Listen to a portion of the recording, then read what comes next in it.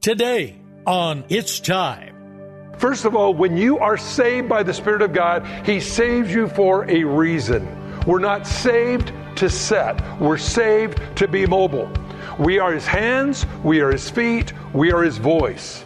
I hear the calling, it's time. It's time. It's time. Welcome to It's Time, the daily Bible teaching program of Mike Kessler, pastor of the River Christian Fellowship in Twin Falls, Idaho. Today, we're going through the book of Exodus. So turn there in your Bible and follow along with Pastor Mike. It's time these wounds to heal. Over the mountains and over the valleys, I hear the calling. It's time. If you have your Bibles, I'd like to invite you to turn with me in them to the book of Exodus chapter 4. Exodus chapter 4. And where this comes in is where Moses is there at the burning bush and God is speaking to him through it. And so we're going to pick the story up where we left off last week. Next week, of course, is the 4th of July. I guess we'll all have an opportunity to burn our state down. So anyhow, we want to let you know we've got church here. It'll be good. So we just want to see what we'll all do together here next week. So I think you'll enjoy it. Let's pray. Father, as we go to your word this morning, we just ask that your Holy Spirit would now come. And by your Holy Spirit, these words were written. And so, Lord, by your Holy Spirit, they would go into our hearts and we would understand more about you, that we would understand your ways and how you direct us in Jesus' name.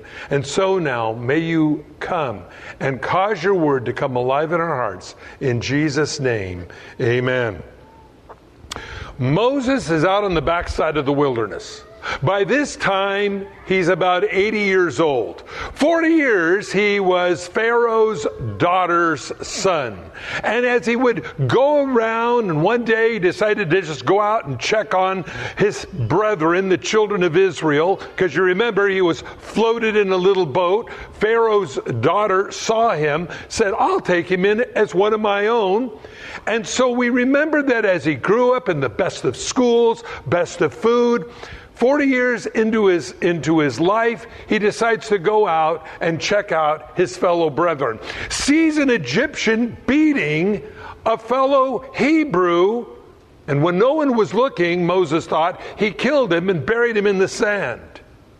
Well, the next day, there was a fight between two Hebrews. Moses stops by on his chariot with in-saddle cassette deck and white walls and lowered and full hydraulics. He had the best. And he drives up and he says, "Hey, brethren, what are you fighting about each other?" They go, "Well, what are you going to do? Kill us like you killed the Egyptian yesterday?" Moses goes, "Oh no, I've been found out." So Moses goes back to his room, packs his things, and hightails it out of Egypt to the backside of the wilderness to a place called Midian. There for 40 years, he was out just tending sheep. He meets a girl named Zipporah, marries her, has a couple of sons. And so one day he's out tending the flock, and there's a burning bush. And the bush just continues to burn. It burns and it burns and it burns, but it doesn't burn up. Moses goes, "Hey, that's something you don't see every day." In fact, the Bible even says, "Hey, that's something you don't see every day." It actually says that. He was amazed that the bush continued to burn, but it didn't consume itself. So he goes, "Hey, I think I'm going to check that out." So he goes over, he gets closer to the bush, and all of a sudden the bush talks to him. Not George Bush. The bush talks to him and says, "Take off your shoes, where you're standing is holy ground." And so Moses does this, and all of a sudden God begins to speak to him out of the bush what his great commission would be in his life. Now, we talked about this last week. First of all, when you are saved by the Spirit of God, He saves you for a reason. For a reason. We're not saved to set. We're saved to be mobile. We are His hands, we are His feet, we are His voice. Now again, that's why we need to know what God's Word says, so when we speak, we'll be speaking what God says. But here's the point. We're saved for a reason. Moses was called out by God for a reason.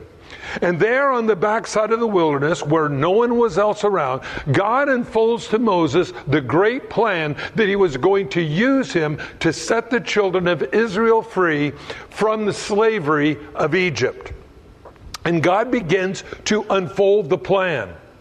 Now, as we continue here in Exodus 4, this is where the story continues. Now, if I was going to title this chapter, I would say it's the chapter of excuses. Because you'll find a lot of them Moses offered. Some justified, some not justified. Some questions good, some questions no. Let's look. Then, like I always tell people, whenever you find a wherefore in the Bible or a then, you want to find out what prefaced that word. Then Moses answered and said, but suppose the children of Israel literally will not believe me or listen to my voice. Suppose they say, the Lord has not appeared to you. Oh, what are you going to do then? Now, first of all, I want to share something with all of you.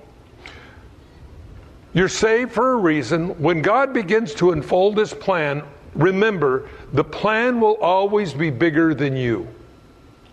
Otherwise, you wouldn't need God, would you? But the plan for God for your life is bigger than you are. But that's okay because you have a miracle working God. This is what God does. And what would seem to be impossible, God makes possible.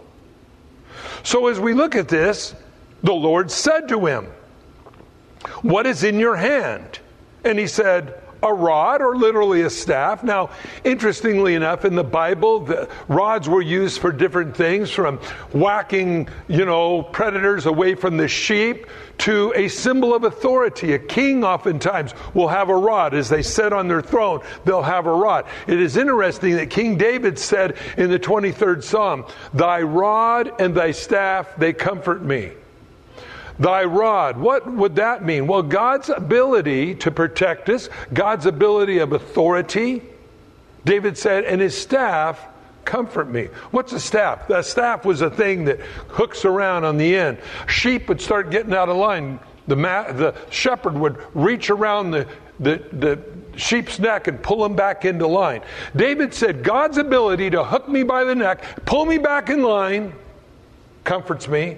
God's authority, power, and to whack off my enemies and keep them away, the Bible says that gave him comfort. God said to Moses, what's in your hand? He said, a rod. First of all, I think we need to look at something here. God is preparing Moses for a great endeavor. But what God says is, what is in your hand?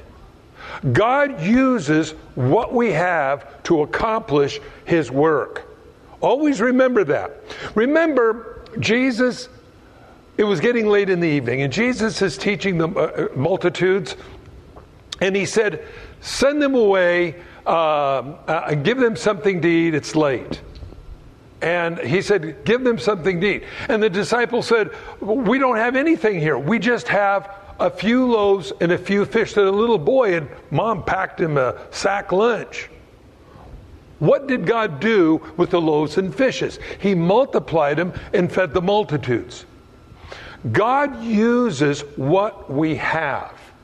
A lot of times that's an excuse that we'll say, well, God, I'll serve you when I get a new car. I'll serve you when I buy a school bus, truck them all into church.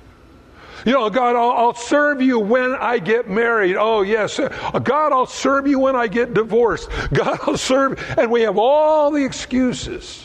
What's in your hand right now? Do you realize what you have in your hand with God's anointing is enough? I like that. All you need is God's blessing in your life. So God tells Moses, take an inventory. What do you have? Now, I believe this is where thankfulness comes in.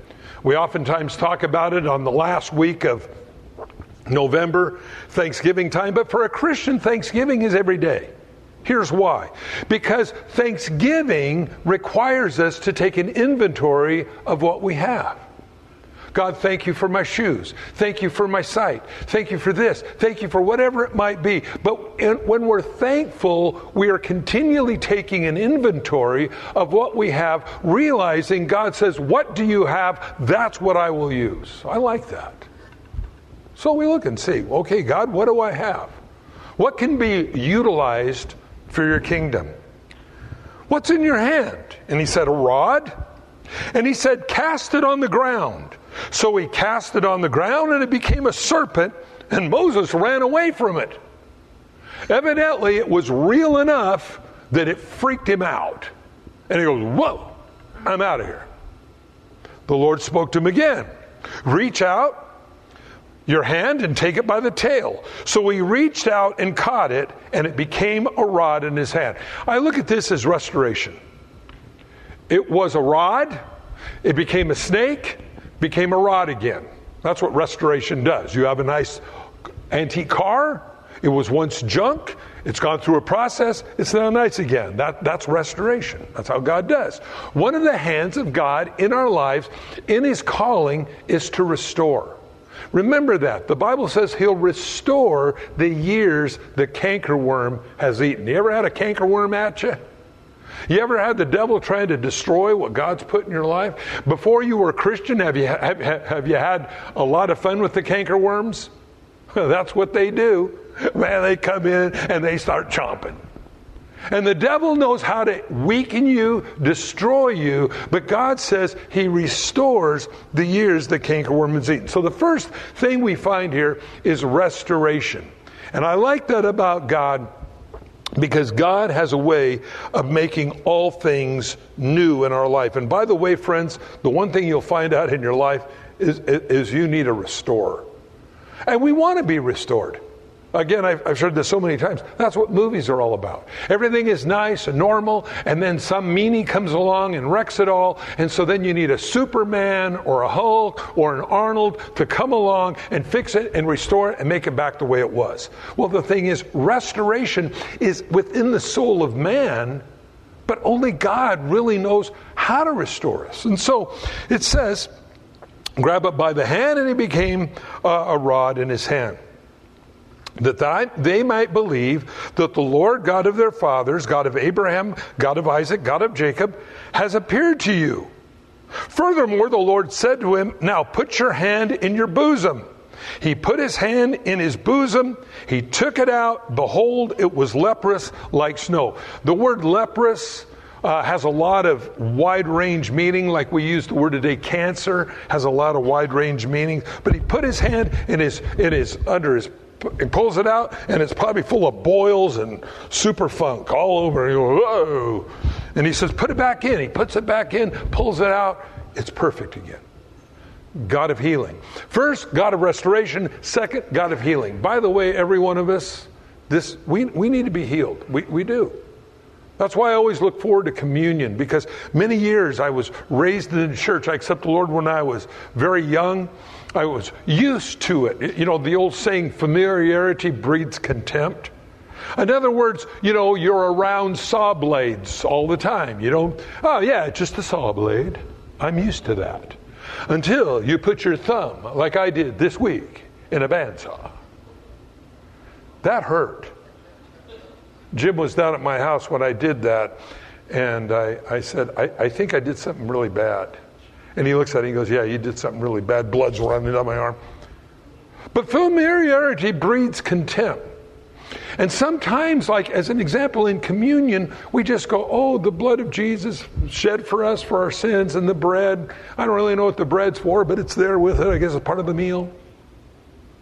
But very clearly, Peter says, by his stripes we are healed. Jesus holds up the bed, breaks it, and said, this is my body which is broken for you. By his stripes, Peter says, we are healed. Do you realize how badly we need to be healed? Our memories, our thoughts, our ability to love, our ability to be loved, all those things are all composite in us, and they need to be touched by the hand of God. So not only is God a God of restoration, making the rod a serpent and then a rod again, but that he was diseased when he pulled his hand out and put it back in, and it's healed. So we have a God that not only restores, but a God who heals. Friends, we need to be healed. And I'll tell you, we all have broken hearts. I've had a lot of things happen to me in my life. I've been busted up, I've been smashed in car wrecks and all kinds of stuff. But nothing hurts more than a broken heart, amen? Where it feels like a 1,000,000-ton fist that's standing on your chest. You see, God, in his great love, heals and restores. So, put your hand in your bosom again, verse 7. So he put his hand in his bosom and drew it out, and behold, it was restored like the other flesh. Then it will be, if they do not believe you, nor heed the message of the first sign, that they may believe the message of the latter sign. And it will be, if they do not believe even those two signs, or listen to your voice, that you shall take water from the river and pour it on dry land, and the water which you take from the river will become blood on the dry land. Now you begin to find a pattern here, that God begins to reveal to Moses a little about what is awaiting him in the days to come. I don't think if God would have said, hey Moses, listen, well, I'm going to commission you for this. You're going to lead the children of Israel out of Egypt. And here, listen to this. You're going to have the entire Egyptian army at your back, the Red Sea in front of you, mountains on either side. Moses would have said, see ya. You know what God does is he does that so we realize the only way out is up. And that's exactly what God did. Well, look in verse 10. Moses said to the Lord, O my Lord, I am not eloquent, neither before nor since have you spoken to your servant, but I am slow of speech and slow of tongue. I can't talk good. This, again, is the chapter of excuses, because the first time he says, but what if they don't listen to me? Now he says, but can't talk good. Really, Moses? Is this from your perspective or from God's perspective? If you have your Bible, and you don't have to turn over, but I'll tell you, if you go to Acts chapter 7, this is where Stephen is telling the Sanhedrin that's about to stone him to death, gives him a Bible lesson. This is found in Acts chapter 7, verse 22. I'll just read this. He is describing Moses to them. He says, and Moses was learned in all the wisdom of the Egyptians, and was mighty in word and in deed. Wow. So Moses saw himself much differently than others saw him. Oh man, friends, think about that for a minute. God saw Moses differently than Moses saw himself. Now, here's a question for you. How do you see yourself? Do you see yourself through the eyes of God, or do you see yourself through the eyes of looking in a mirror? Because I can guarantee you, God looks at you much differently than you look at yourself. Remember in the Bible, you have a guy named Gideon. And Gideon was in a hole hiding from the Midianites. Now the Midianites were ravaging bands of people, and what they would do is they'd wait till harvest, when all the grain was brought in, and then they would come in like an army, steal all their grain, and head back off into the wilderness. So Gideon is in a wine press. The Bible, a wine press was a hole in the ground, and he was down there throwing the wheat up in the air, big hoop with leather stretched across it. And the idea is as you'd throw the grain up, the chaff would be blown away and the heavier grain would come back down. And you'd do this many, many times until finally the chaff would be gone and you'd have pure grain. You could make your bread. And the Bible says he was in a wine press. Now that means there wasn't a lot of wind. I could just see all the chaff sticking to him. And the fall of the year, it's hot, and he's throwing the grain up in the air. All the chaff is in the air, sticking to him. He's breathing. It's in his eyes. And an angel appears to him and says, "Oh, thou mighty man of valor." Really? Who are you talking to here? God saw Gideon differently than he saw himself. In fact, when God began to unveil his plan for him, he said, "I am the least of my father's household."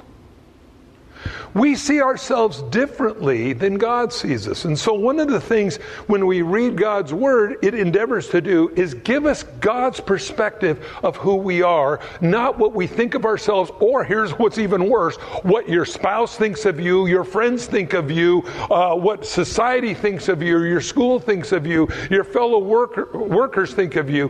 It's how God sees you. God sees you as a winner. Now, this isn't motivational speaking, friends. This is God's Word. God sees you as a winner. Do you see yourself that way today? Do you see yourself as somebody that says, with my blessing in your life, you can do all things through Christ that strengthens me? Understand how God works in us. Moses said, I can't talk good. Really, Moses, 40 years ago, you were considered mighty in all that you could do. Now, 40 years later, now you're 8. By the way, he's 80 years old when all this is being read. Now, here's another excuse. Well, God, I'm getting old. Just give me a big cushy chair, bag of Doritos. I'm good.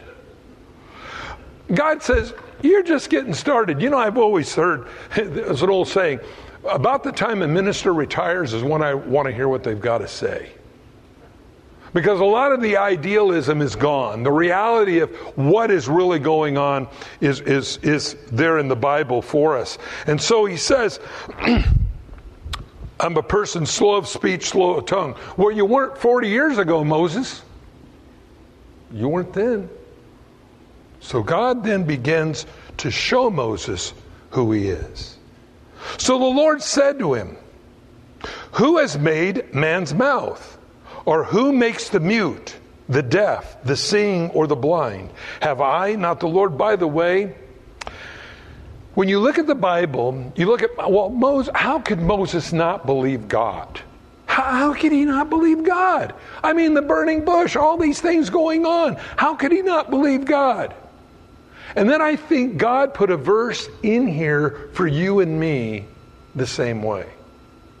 A lot of people try to fault God because of this verse here in Exodus chapter 4. Let's read it again. So the Lord said to him, who has made man's mouth? Or who has made the mute? Or the deaf? Or the seeing? Or the blind? Have I not the Lord? What kind of a God would make a baby blind? What kind of a God would make a baby deaf, or cystic fibrosis, or cancer, or something else? See, I can look and say, what's wrong with you, Moses? Why didn't you just understand God? So God put this verse, I think, in here for all the readers to say, you got to get around this. Now, what does that mean? Well, all I can tell you is this. If you can recognize God's hand in this, you'll have no trouble with the rest of the Bible. Because people say, well, how could a God of love do these things? I don't know. But I know that in God's divine hand, in God's divine will, He allows things to happen for not only that individual, but for others as well. Sometimes I wonder in my own life, people that have been mean to me, people that have been mean to you, that God didn't allow those things to happen to you only so that down the road, someday in eternity, God may judge them for the very things they did to you. When they say, well, look, I'm not such a bad person, God says, play the tape. And we're all conspiring against you, and they're all doing these kinds of things. God says, oh, you're not so bad? I'm not so sure that God doesn't do those things. Though it was so hurtful at the time, God may use that down the road. I'm not sure. But I know that God is God, and I know God will do that. The Bible says, I am the Lord, I make rich, I make poor. Wow. I thought it was my faith words. No. Sorry, not. God says he does that. Why? I don't know. But I know this. It doesn't matter. I really like what Shadrach, Meshach, and Abednego said when they stood before Nebuchadnezzar, when they wouldn't bow down and worship the fire, the statue that he made. And he said, I'm going to throw you into the fiery furnace, heated up 7 times hotter than it's ever been. Are you going to worship the statue or not? And will your God deliver you from the fiery furnace? And I like what Shadrach, Meshach, and Abednego said. They said, whether God delivers us from your fiery furnace or not, we're not going to worship your statue. I like that. It don't matter if God does or doesn't. We're not worshiping your dumb statue. Friends, that's boldness. That's what God honors. And he put him in the fiery furnace, and they were walking around in there with Jesus, the Bible tells us. Thanks for joining us on It's Time, as Pastor Mike teaches verse by verse through the Bible. If you've missed a program or would like to catch up, you can do so by getting it from the It's Time podcast in the iTunes Store, or by downloading it from the It's Time website at theriverchristianfellowship.com. On behalf of Pastor Mike and the rest of us here at the River Christian Fellowship, thanks for listening, and tune in next time for It's Time.